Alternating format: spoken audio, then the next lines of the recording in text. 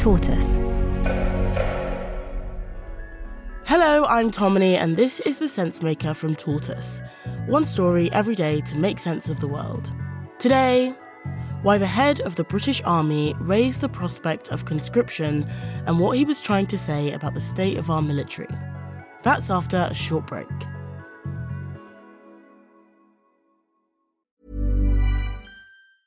Hey, I'm Ryan Reynolds. Recently, I asked Mint Mobile's legal team if big wireless companies are allowed to raise prices due to inflation. They said yes. And then when I asked if raising prices technically violates those onerous two-year contracts, they said, "What the f*** are you talking about, you insane Hollywood ass?" So to recap, we're cutting the price of Mint Unlimited from $30 a month to just $15 a month. Give it a try at mintmobile.com/switch. $45 up front for 3 months plus taxes and fees. Promo rate for new customers for limited time. Unlimited more than 40 gigabytes per month. Slows full terms at mintmobile.com.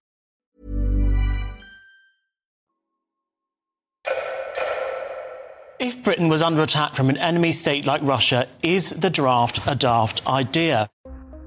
Last week, General Sir Patrick Sanders prompted a flurry of headlines about conscription and the need for a citizens' army, when he warned that the country needed to prepare to mobilise the nation in the event of war with Russia. He said, "We will not be immune, and as the pre-war generation, we must similarly prepare. And that is a whole-of-nation undertaking.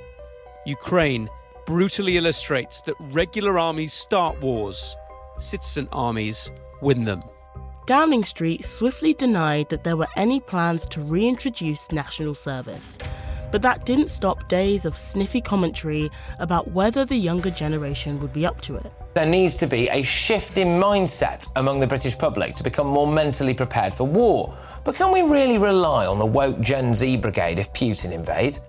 But whether or not Britain could muster up a citizen army is a bit of a distraction. Serving soldiers and experienced veterans have told Tortoise that General Sanders was trying to start a debate about a much bigger problem, that the British military is woefully underfunded and has been for decades. I'm Vice Admiral Sir Jeremy Blackham. I served for some 40 years in the Navy, during which time I commanded 4 ships. Vice Admiral Blackham's view of the fighting capability of the Royal Navy is bleak. Although I've no doubt some of my friends in the Ministry of Defence will deny it, that we don't have the ability to fight a sustained war. The Royal Navy is too small to do the things it's being asked to do. Secondly, the fleet is quite ageing. This produces difficulties of maintenance, it produces difficulties of finding spares or ancient equipment, and it means that they suffer from constant wear and tear from the sea, which is not a forgiving element. The Royal Navy has just 30 combat ships, including the ageing Type 23 frigate. It has 2 aircraft carriers, but no support ships, meaning they can't be rearmed and supplied without help from Britain's allies. That's roughly a third of its size in 1990 and less than a quarter of its average size during the Cold War. But it's not just the number of ships that's a problem.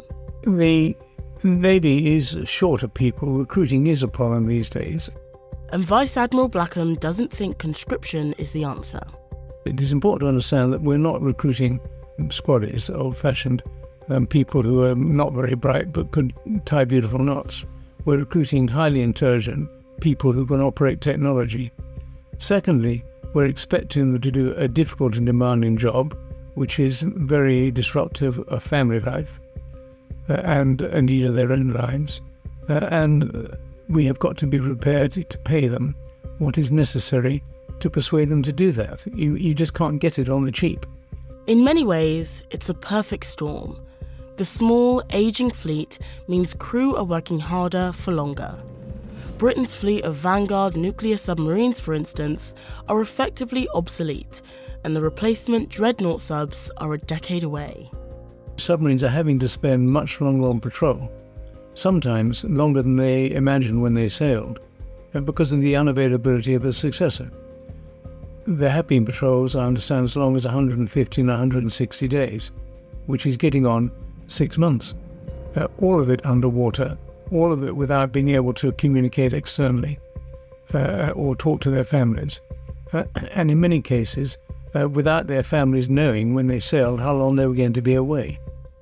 He doesn't see how the Navy can expect to attract the bright, technically competent workforce it needs if they have to spend so long away from home with wages that are much lower than equivalent jobs in the private sector. So in an uncertain and dangerous world, what are the risks? We'll have more after the break. Hello, I'm Jeevan Vasiga. I'm climate editor at Tortoise and host of a new podcast called Counter Crisis from the Centre for Disaster Protection, a UK government-funded international organisation which works to change how the world plans and pays for disasters. If you follow the news, you'll know that more people than ever are in need of humanitarian assistance. War and climate change are affecting millions, but the solutions haven't really kept pace. Finance is key. We saw during the pandemic that the countries that found it easiest to borrow money were the most able to respond, and not the countries that were the most affected. Across 3 episodes covering disasters, the losses caused by climate change, and our response to disease outbreaks, I'm going to try and make sense of this. Why are the current ways we respond to crises inadequate, and how can we do better? I'll be speaking to experts to rethink the recovery from crisis and find out why pre-arranged finance can help get aid where it's needed. You can listen now. Search for Counter Crisis wherever you get your podcasts. Follow the feed to make sure you don't miss an episode.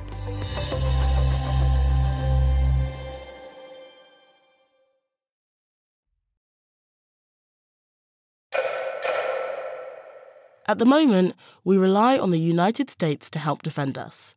But if Donald Trump becomes president again, there's a risk that he'll withdraw from NATO, our most important military alliance. Well, if America withdrew from NATO, I personally don't see how NATO would survive, not in the short term. The Americans produce something around half or more of the military capacity of NATO. The Royal Navy's job isn't just preparing for a global conflict. As an island, we're particularly vulnerable to any threat to merchant shipping. Over 90% of our trade arrives in the country by sea. And of course, at the moment, the activities in the Red Sea are highlighting just how important that is and how much a risk it is. We know that we face a potentially expanding, expensive Russia. I mean, that's self-evident. And there's no reason to suppose that they're about to give up on that ambition. Simply spending more money isn't enough anymore. Navies have always been very expensive, but an unwillingness to commit to it. On top of that, a decline in the size of the shipbuilding industry so that we can no longer build ships as rapidly as we used to be able to. Because, of course, it's not just a matter of money. It's a matter of the industrial capacity that we possess, which has to be built up. After years serving his country, when Vice Admiral Blackham looks at the state of our armed forces, he feels, well... I feel depressed. I feel that it's not adequate it's certainly not adequate to meet the aspirations of the most recent defence reviews. And it is not currently able to be operated in a way which is particularly conducive to the retention of trained people. General Sir Patrick Sanders' comments have raised the issue of the state of our armed forces, but the response hasn't been the honest discussion he and Vice Admiral Blackham were hoping for. It will take a great deal of effort and good deal of support from politicians and others, and I guess a good deal of explaining to the country, rather more honestly than we usually have, exactly why we need these people, what the threats out there are. My hope is that in good time somebody will decide that we have to turn the corner and start rebuilding it.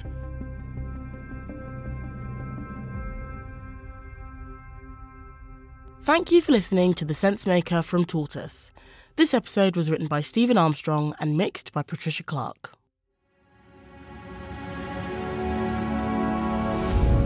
Tortoise.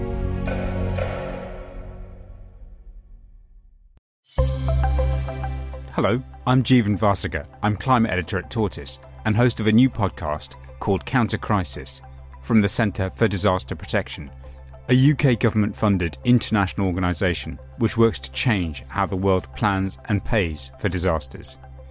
If you follow the news, you'll know that more people than ever are in need of humanitarian assistance. War and climate change are affecting millions, but the solutions haven't really kept pace. Finance is key.